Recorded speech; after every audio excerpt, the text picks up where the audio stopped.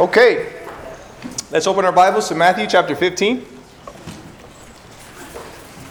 It's always an honor and a privilege to preach the Word of God. The best part of preaching is actually preparing for it. All the hours that you put into it, unfortunately, I wish I could do it without having to teach. One day, hopefully, I'll get to that point, but do you know that some of our laws in our legal system are judged based on intent? The sentencing can be dependent on the intention of the person committing the crime instead of the crime itself. For example, someone that intended to injure someone driving their car is going to be sentenced more heavily than one who injures somebody by accident. Why do you think this is the case? Yes? Because if you injure someone accidentally, you didn't mean to, and it was completely, it should be the accident. But if you meant to, well, you meant to. So, one is intended, the other one is by accident. So why do you think? Do you think it's fair that our legal system allows that? Yes or no? I'm asking that. Yeah. So, if it's fair for our legal system, right, and if our secular world values intent, how much more do you think God values intent? Especially intent of our hearts. When it comes to, I don't know, maybe worshiping Him, obeying His commands. Do you think that the intent of your heart is important for God? Do you think that He looks at the heart and your attitude towards honoring Him? Is that important? Because you know that there's a way that you do something, right? You honor your parents, quotation, but do you do it with the right attitude? See, God sees the attitude. And for God, that's more important than actually obeying your dad's or mom's command to throw away the trash. And we're going to look at that today. Matthew chapter 15, verses 1 through 14 is our text for tonight. And let's read it together.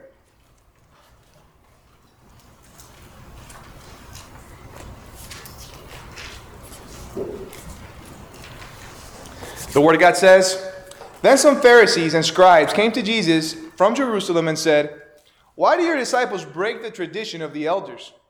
For they do not wash their hands when they eat bread.' And He answered and said to them, 'Why do you yourselves transgress the commandment of God for the sake of your tradition? For God said, honor your father and mother, and he who speaks evil of father or mother is to be put to death. But you say, whoever says to his father or mother, whatever I have that would help you has been given to God, he is not to honor his father or his mother.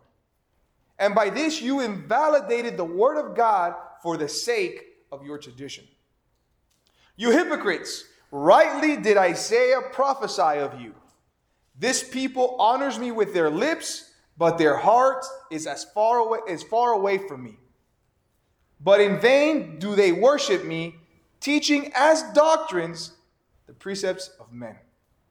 After Jesus called the crowd to Him, He said to them, 'Hear and understand.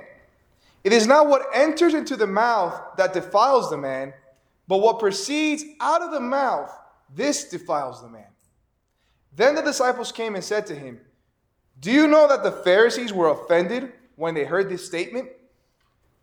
But He answered and said, 'Every plant which my heavenly Father did not plant shall be uprooted. Let them alone. They are blind guides of the blind. They are blind guides of the blind. And if a blind man guides a blind man, both will fall into a pit.'" Today we're going to discuss 4 scenes regarding the Pharisees' self-righteousness. 4 scenes regarding the Pharisees' self-righteousness. Scene 1 is the accusation. That can be found in verses 1 and 2. Scene 2, the defense, verses 3 through 9. Scene 3, the clarification, verses 10 through 11. And finally, scene 4, the command, verses 12 through 14. as you read and as we study God's word together, let's have this in our mind. Let's have the main idea of what God is, or what Matthew was trying to tell the readers at the time, and what we could apply today universally is God sees the attitude of our hearts when we obey his commands. God sees the attitude of our hearts when we obey his commands. We just talked about last Wednesday, Jesus walking on water. The amazing miracle of Jesus walking on water. We talked about how Jesus, when he preached or when he taught, most importantly, people went to see him not because of what he had to say, but of what he could do. Right? Unfortunately, people were looking for miracles. A different situation in their lives. They were looking for Jesus not for who he was, but for what he can do for them. And this is where we left off. And when the men of that place recognized him, they sent word into all the surrounding district and brought to him all who were sick, and they implored him that they might just touch the fringe of his cloak, and as many as touched it were cured.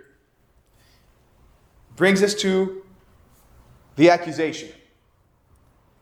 Then some Pharisees and scribes came to Jesus from Jerusalem and said. So we know that Pharisees and scribes, they're what? The Jewish religious leaders of the time. The ones that are most educated in the law of Moses. Very well spoken individuals.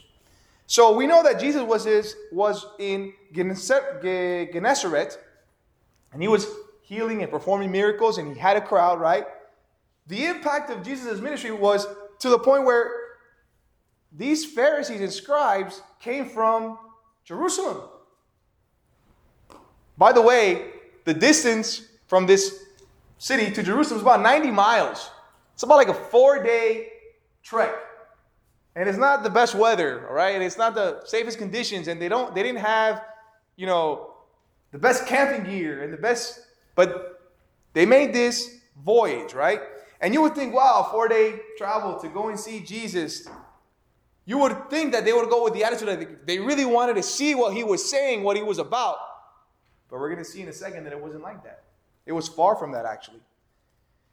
It seems like the local leaders, they didn't know what to do with this man Jesus, this God-man Jesus, that they had to call the big guns from Jerusalem to come and see what was going on with what Jesus was preaching and was saying.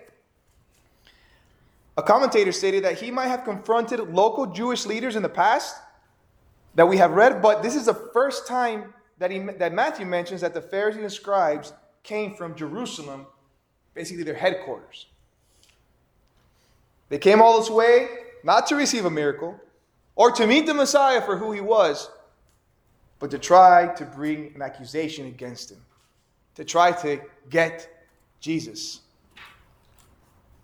Verse 2. This is the accusation. Why do your disciples break the tradition of the elders? For they do not wash their hands when they eat bread. The parallel account to this passage is found in Mark chapter 7. I'm going to read a couple of verses from there. The Pharisees and some of the scribes gathered around him when they had come from Jerusalem and had seen that some of his disciples were eating their bread with impure hands, that is, unwashed. For the Pharisees and all the Jews do not eat unless they carefully wash their hands, thus observing the traditions of the elders. And when they came from the marketplace, they do not eat unless they cleanse themselves. And there are many other things which have received in order to observe, such as the washing of cups, pitchers, and copper pots. So basically, the disciples, their long day of ministry, they're just eating, and they forgot to wash their hands. Huge gasp. And if you watch telenovelas, which you don't. What is this tradition? What is the tradition of the elders? Where does this come from? What does that mean? Okay. So basically, this tradition is known as the Talmud or the Mishnah. All right. What they did was, throughout the years, the Pharisees, the scribes, the leaders of Israel, they interpreted God's law, right? And kind of like made man-made rules to follow what they thought and what they interpret the law to be for people to follow. And the sad thing is that this tradition that these Jewish leaders made throughout time to be more holy, to interpret God's law the best way that they could and what they thought, they elevated it and sometimes even gave it more importance than the actual scripture. And you see this today. You see a lot of religions around the world take other things that are not the Bible and elevate tradition over the word. Catholicism is one of them, where they will take tradition of years and years of tradition within the Catholic Church and they equate it to the Word of God. They elevate it above the Word of God. We have sects, right, that throughout the years, the Book of Mormon, the Seventh-day Adventists and the prophets of I think it was Julie Miller or whatever, they take their sayings, they take their teachings and equate it to the Word of God. And that's false.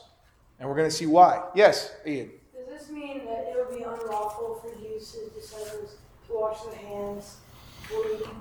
No, and we're going to see why. The washing of the hands, Ian, is not found in God's law. There's nowhere where you're going to find that you have to wash your hands before you eat. So where do they get this from? Everyone turn your Bibles to Exodus chapter 30. 30 or 3? 30. 30. 30. Eh?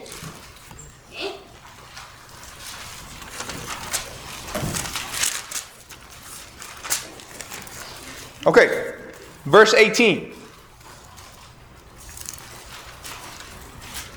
You shall also make a laver of bronze with its base of bronze for washing, and you shall put it between the tent of meeting and the altar, and you shall put water in it. Aaron and his sons shall wash their hands and feet from it. When they enter the tent of meeting, they shall wash with water so that they will not die. Or when they approach the altar to minister, by offering up in smoke a fire sacrifice to the Lord. So they will wash their hands and feet so they will not die, and it shall be perpetual statute for them, for Aaron and his descendants throughout their generations. So what is this talking about specifically? The context of what did they wash their hands and feet to be clean? What were they performing? Sacrifice. A what? Sacrifice. Yes, some sort of ritual. Yes, a specific ritual in God's law that, yes, you had to wash your hands to perform this ritual. How did it go from you got to perform these rituals to perform this sacrifice to, I got to wash my hands before I eat? Hence, man's interpretation of God's law, man's incorrect interpretation of God's law, men using God's law to the benefit of their beliefs and enforcing rules that are not biblical on people. Commentators said that the tradition of washing hands before a meal kind of came right before Christ in that area of the 400 years of silence from the prophets. So that was the accusation. How dare they not wash their hands before they eat? How did Jesus respond to this accusation? Well, we go to scene 2, the defense. Verse 3, and he answered and said to them, why do you yourselves transgress the commandment of God for the sake of your tradition? So, Jesus responds a question with a question. To transgress in the Greek means to act in disregard of laws, commandments, or promises, such as covenants. See, they're accusing Jesus of breaking what? Tradition based on human authority. But he is accusing them of breaking the commandments of God from a heavenly authority. Why does he do that?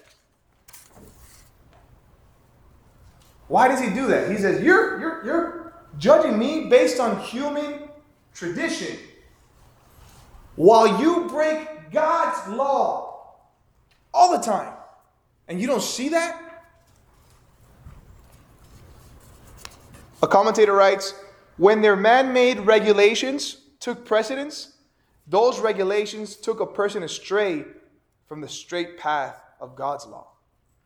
So he's saying, when you decide to follow your man-made rules over God's law, you're astray.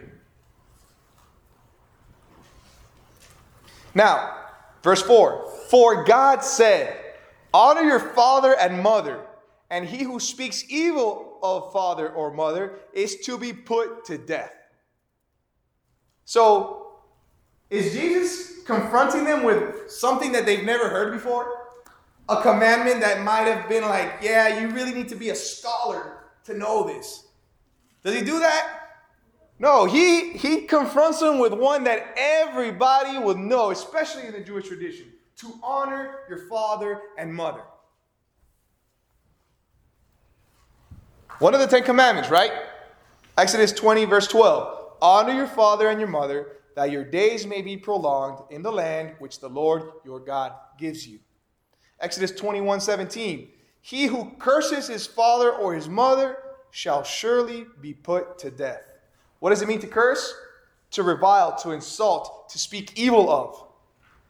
Guys, would you consider this far worse than washing your hands before a meal? Yes. Far worse. See, not washing your hands before a meal is not going to cause you to die. For God, not honoring your father and your mother and insulting them, that can cause you death. Now, you know I'm going to go there.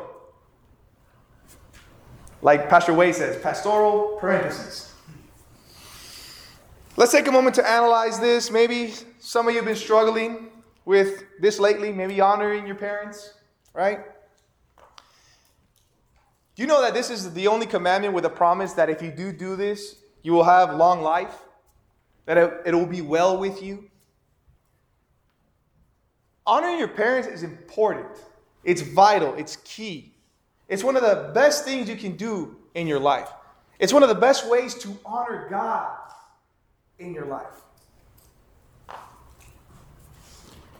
Why don't we honor our parents the way we should? I'll tell you why. 2 reasons. Selfishness and pride.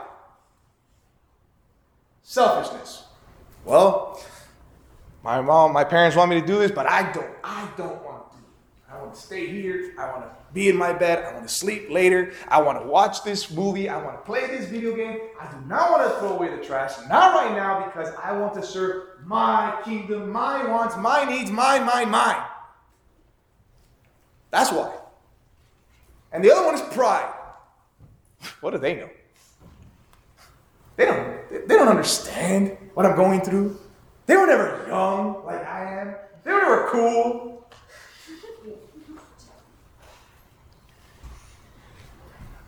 That's sin. And it's bad. And you should repent from that. Your parents know so much more than what you think. And you guys, and it's kind of confronting, right? Because we, as individuals, we live our life and we just tend to see, hear, and God sees all. And sometimes we struggle with it, so don't think it ever goes away. Because when you're an adult, right, it's you and God directly, and you're like, why am I living through this, Lord? Why am I? And He's just as a father is like, I know why. I see this. Your parents do the same thing with you. They see the whole picture. They see, and they know that if you do this way, it's better off for you at the long run. Trust me, your parents, they love you so much. Trust me, no one is going to ever love you like your parents. No one. And you'll find this out when you become your parent yourself. When you're waking up at 2, 4, 6 in the morning, burping you, changing your diaper, by the time you're ready, eating again, having to wake up to work an entire day. And that's just fathers. Mothers are they sacrifice much more than that. The least we can do is honor our parents. And if you're struggling with that, we'll talk about it in small group. But it's the best thing that you can do for God is to honor your parents. And everyone can do that here because we all have parents. Amen? Yes? Is pride through selfishness or selfishness through pride? Yeah. Both. Yes. Synonyms. All right. Now, verse 5. But you say, whoever says to his father or mother, whatever I have that would help you has been given to God, he is not to honor his father or his mother, and by this you invalidated the word of God for the sake of your tradition. How did Jesus start off verse 4? Let's look at it real quick. How did he start off verse 4? Matthew chapter 15.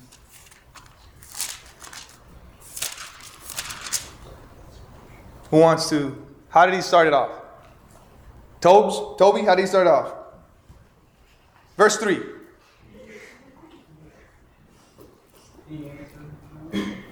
And said to them what?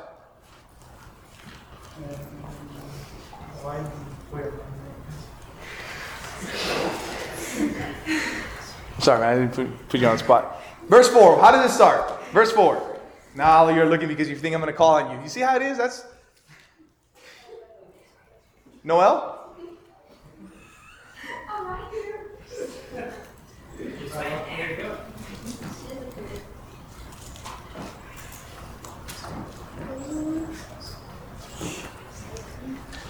It's right there, verse 4. Matthew 15.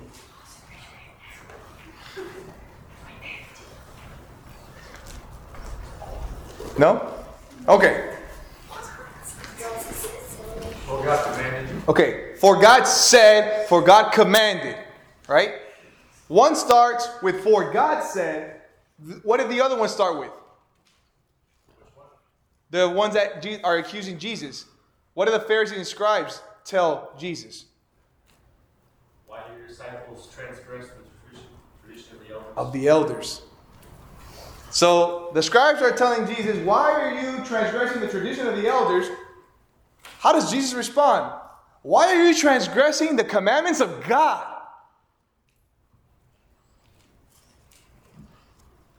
I like how Mark writes it. Verse 9, chapter 7. He was also saying to them, you are experts at setting aside the commandment of God in order to keep your tradition. For Moses said, honor your father and your mother, and he who speaks evil of father or mother is to be put to death. But you say, if a man says to his father or his mother, whatever I have that would help you is Corban, meaning that is to say, given to God, you no longer permit him to do anything for his father or his mother, thus invalidating the word of God by your tradition, which you have handed down, and you do many things such as that. Invalidate. The Greek here means to take away the legal force or render ineffective. What are they saying here? This is how blind the Pharisees were. A Jewish man knew he owned a lot of land, and he would say, this land right here, Lord, I promise it is for you. The day I die, it will be sold, and that will go to you. So, when their parents came and asked for assistance, guess what they said? Well, Mom and Dad, I want to help you out, but I promised it to God. Sorry. And guess what? They were allowed to get away with that. They were allowed to get away with that. Their elder tradition was so immersed in their culture, they didn't see anything wrong with that. Jesus is trying in that moment to open their eyes to their hypocrisy.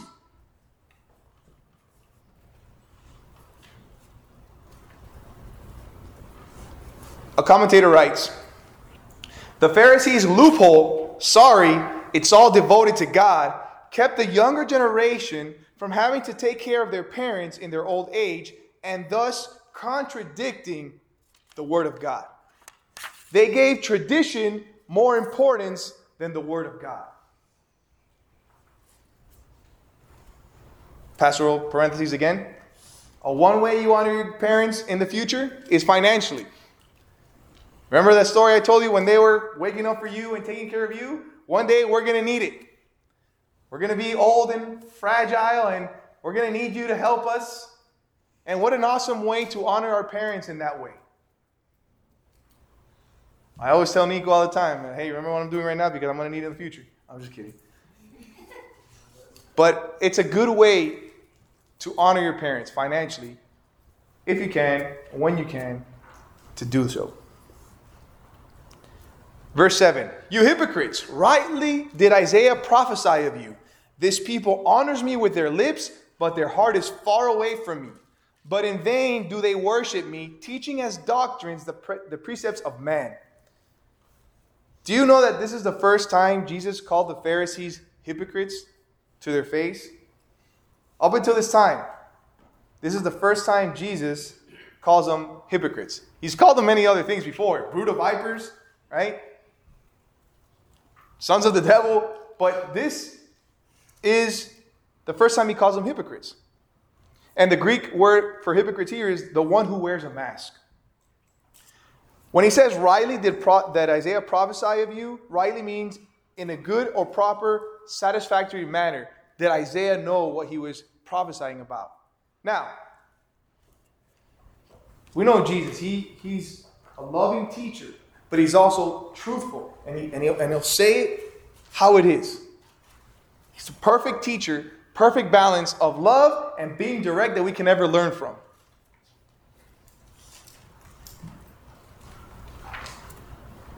I came 90 miles to see what Jesus was all about. Not even to give him a shot to actually hear his message, but to accuse him. Why? And we talked about this before. Why are Pharisees and scribes trying to get Jesus? Yes? Because they're afraid of them accepting him as God and believing that he's their power. Yes. Good. They don't want to make him Lord. They don't want to make him Lord. They don't want to accept his teaching as truth. Because if they did, they would have to recognize him for who he was, the Son of God. And they weren't about to do that. They didn't want anybody else telling them what to do. Why? Because it was easier for them to justify their sin by doing good works.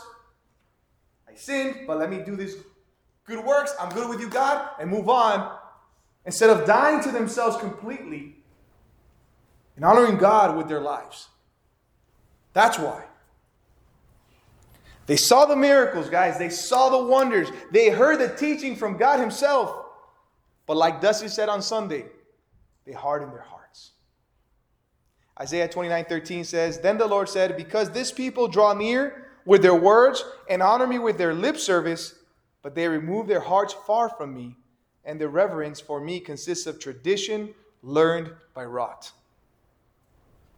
Now, even though Isaiah wasn't talking about the leaders that Jesus was encountering right there and then, Isaiah was prophesying of the leaders of his time. And guess what? They existed in Isaiah's time, they existed during Jesus' time, and they exist today as well. And he's just saying, rightly did they say the truth. They worship me with emptiness, teaching man-made traditions as doctrines of God. They were so far away from the truth. Jesus, again, was never afraid of holding back and speaking the truth. Let me ask you a couple of questions. What areas in your life do you give lip service to God, but your heart has the wrong motive?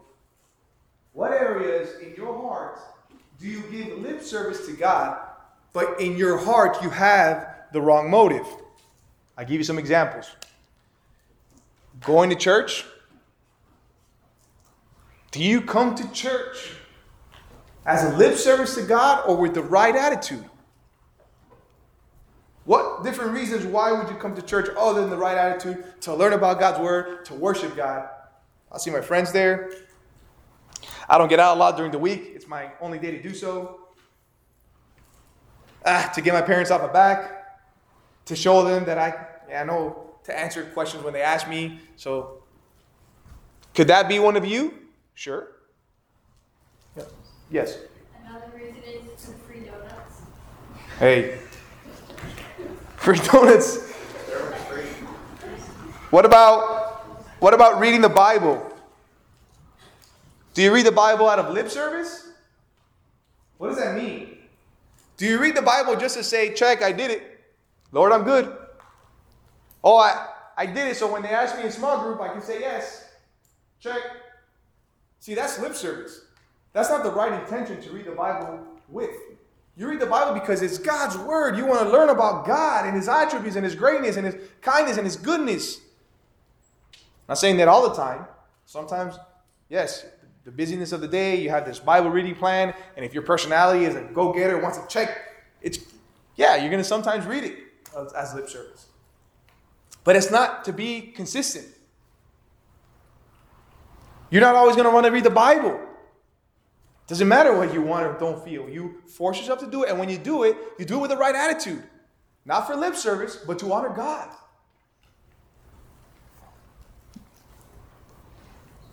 And a good way to solve this, every time you read, pause and meditate. Pause and meditate on what you just read. Instead of just doing the little check mark, I read my New Testament portion, my Old Testament portion, and my Psalms. After you read one, what did I just read? Lord, how can I see you in this passage? What can I learn about your attributes in this passage? Okay, next. And next. It's very easy to read. It's harder to take time to meditate. But that's not lip service. That's from your heart. What about praying? Do you sometimes feel like you pray the same prayer, just comes out the same way, and you're like, yep, I prayed. They told me to pray in church. I prayed. Like when you pray for your food, Lord, thank you for this food. Amen. It happens. It's a conscious effort to pray biblical prayers, spiritual prayers. Not just to pray for prayer. That's what the Pharisees did. What's the point?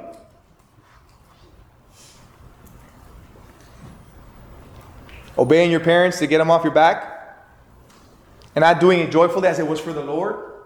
Lip service. Lip service. Too much talk, no walk. Let's examine our hearts. What about, playing with your siblings?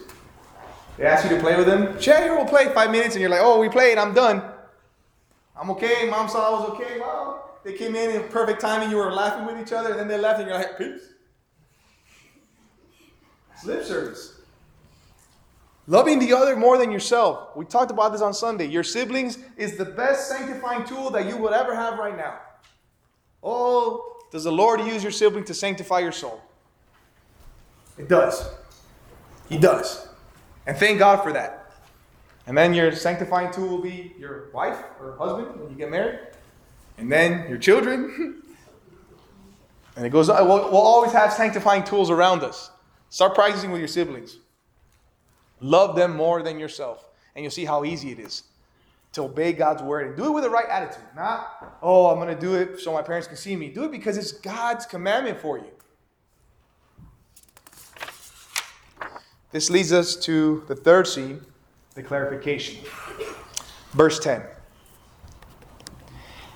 After Jesus called the crowd to him, he said to them, hear and understand. After his discussion with the scribes and Pharisees, he called the crowd and wanted to make sure they understood what went on. He didn't continue to debate with the Pharisees. Do you ever recall Jesus debating with the Pharisees? Think about it. And what we read up to Matthew so far, does Jesus ever debate with a Pharisee like back and forth, back and forth, back and forth? No, he doesn't. What does Jesus do? He confronts them in their incorrect theology. He confronts them in their hypocrisy, and he lets it go. He's not going to engage in this fruitless conversation. What happened?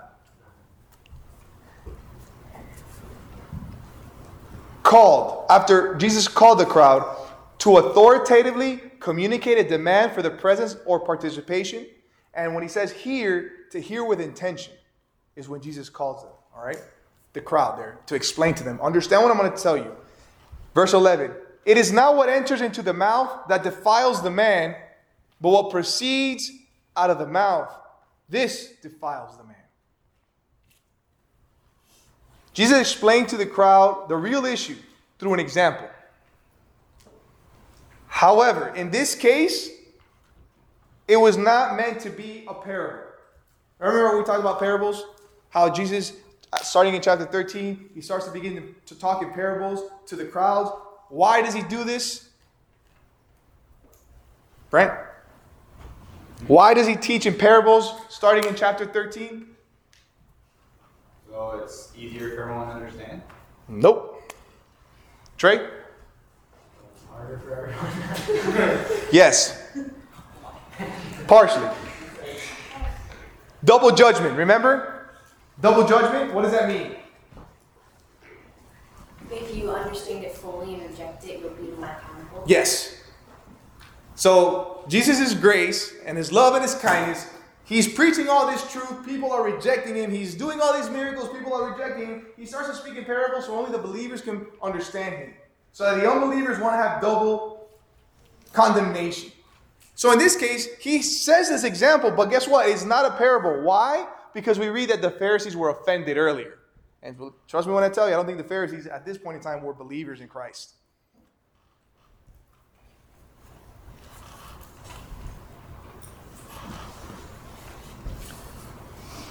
It is not what enters into the mouth that defiles a man. The Greek word for defile means to make morally or ritually impure. The Pharisees were concerned that the disciples were defiling themselves because they did not wash their hands as their tradition stipulated. They thought that an outside factor, can defile the man in the inside.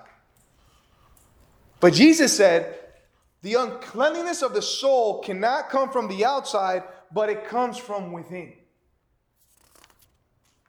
He was saying that the heart is what makes a person morally or ritually pure or impure. Honoring God with the intentions of our heart is what he is looking at, is what he's looking for.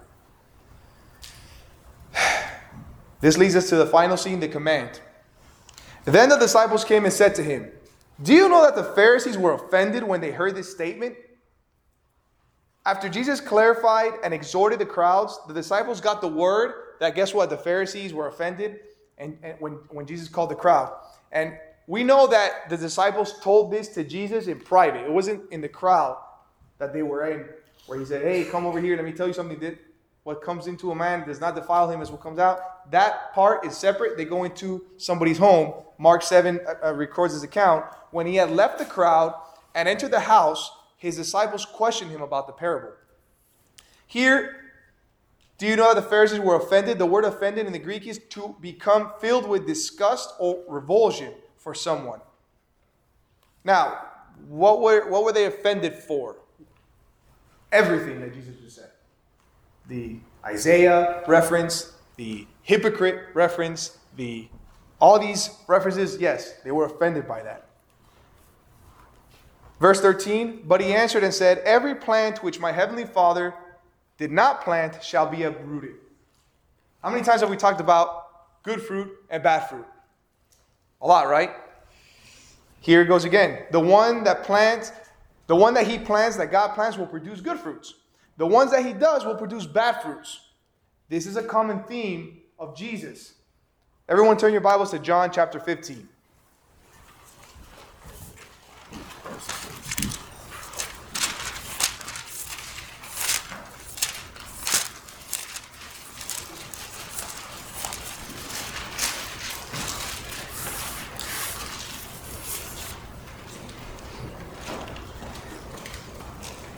We're going to read verses 1 through 6.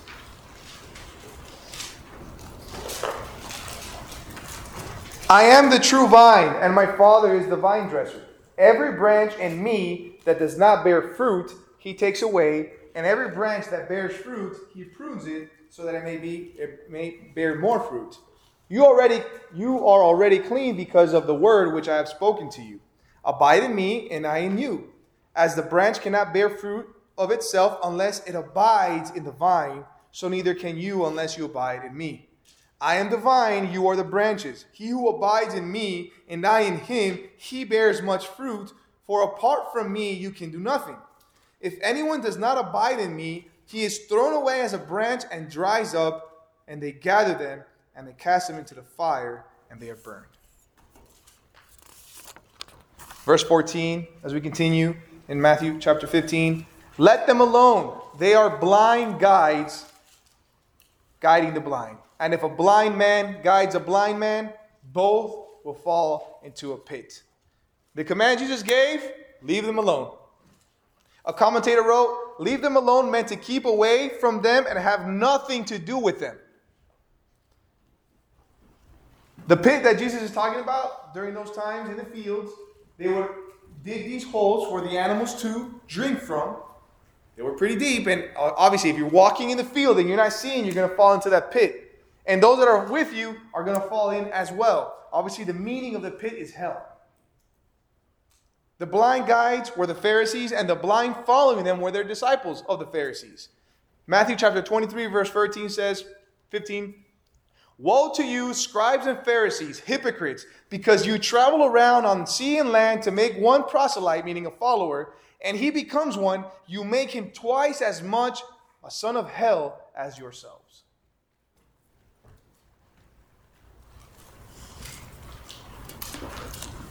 These are strong words from our Lord. Strong words that we should take and heed and obey. Check your heart. Check the attitude of your heart. How are you honoring God?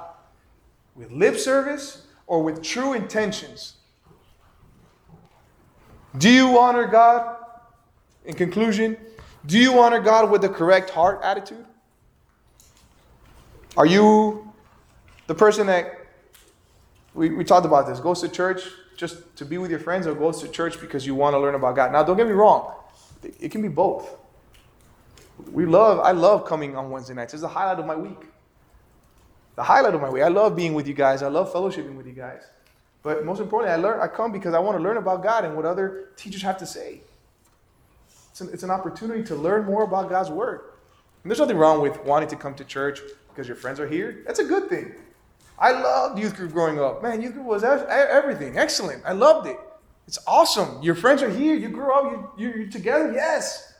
Yes. But don't ever substitute it for what you really come for, which is to learn about God and His Word. Guys, it's super easy to play Christian here. It's called reverse peer pressure. Here, because the majority of you don't act in a certain way, it's easy for you to not act in that way. The majority of here, you hardly hear a curse word coming out of your mouth. So, if you said it, everyone's going to look at you, and you're going to be the only one, kind of like fish out of water, reverse peer pressure. While if you're in another atmosphere where everyone is kind of saying those bad words, and you say, you just fit in. So it's easy to be a Christian at church. It's easy to be, saying to people, yeah, I read the word this morning, or I prayed this morning. It's hard when you're out there in the world to do so.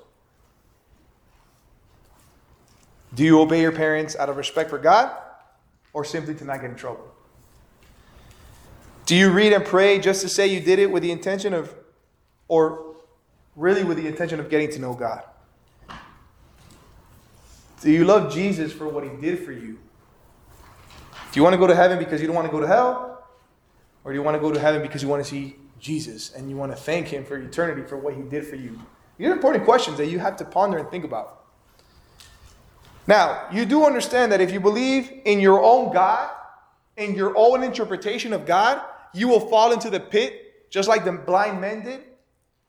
There is no other revelation except the Bible. You don't get to interpret the Bible how you please or how you think or how you feel. What do I mean by this? A lot of people say, well, if I'm a good person, I do good things, I don't kill, I don't steal, I'm going to go to heaven, right? Well, every religion is like, has their truth, and at the end of the day, it's just one God, and we're all going to be in heaven together. Love and joy and peace for all. No, that's not it. That's not, you don't get to interpret. You don't get to tell God how He rules. You don't get to tell God, well, I think you should do this, God, and you should don't do this. You don't do that. The word is clear. It's perfect. Forever it will be. One day you will be before a holy God. And you will be judged for every action that you did. And guess what the verdict is going to be? Guilty. Guilty. Yeah, you haven't killed anybody, but the Bible says when you become angry against a brother, it's like killing him. And I know that all of you have never been angry at your sibling before. So right there, in God's standards, you are a murderer. Guilty as charged. What's it going to look like? When you go to a judge, before a judge, and he tells you, what do you plead? Well, guilty. What is he going to do? He's going to punish you for that. You're going to have to pay for that. But the good news is that God lived the perfect life, the one that you and me couldn't live, died on the cross, resurrected on the third day, and is alive today. That Jesus that died for you, took your place, is to be Lord of your life. How do you become saved? I love the verse that Dusty used on Sunday. Call upon the name of the Lord. For those, the Bible says if you confess with your mouth that Jesus is Lord, what does that mean? What does it mean for Jesus to be Lord? What does it mean?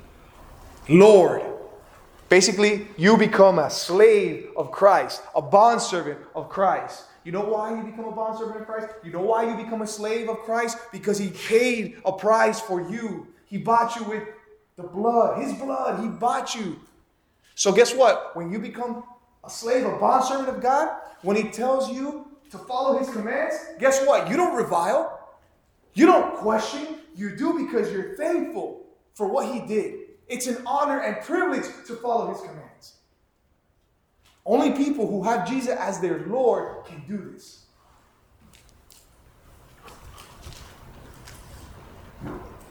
And believe that He was raised from the dead, you will be saved. Guys, don't think your theology is going to save you. Being good is not going to save you. Only Christ can save you. And don't let tonight pass without having and without making Jesus your Lord and confessing it with your mouth. And if you have a question about that, please talk to the leaders. And during small group, individually, we would love to talk to you about this, or your parents as well. Let's pray. Thank you, God, for your word. Holy Spirit, convict us, transform us, change our lives through your word. Allow us to remember these passages. Allow us and remember, help us remember and meditate these words. Help us honor you with our hearts. Please, God, we pray that you can help us to do this, Lord. Help us honor you the way you want us to honor you, God.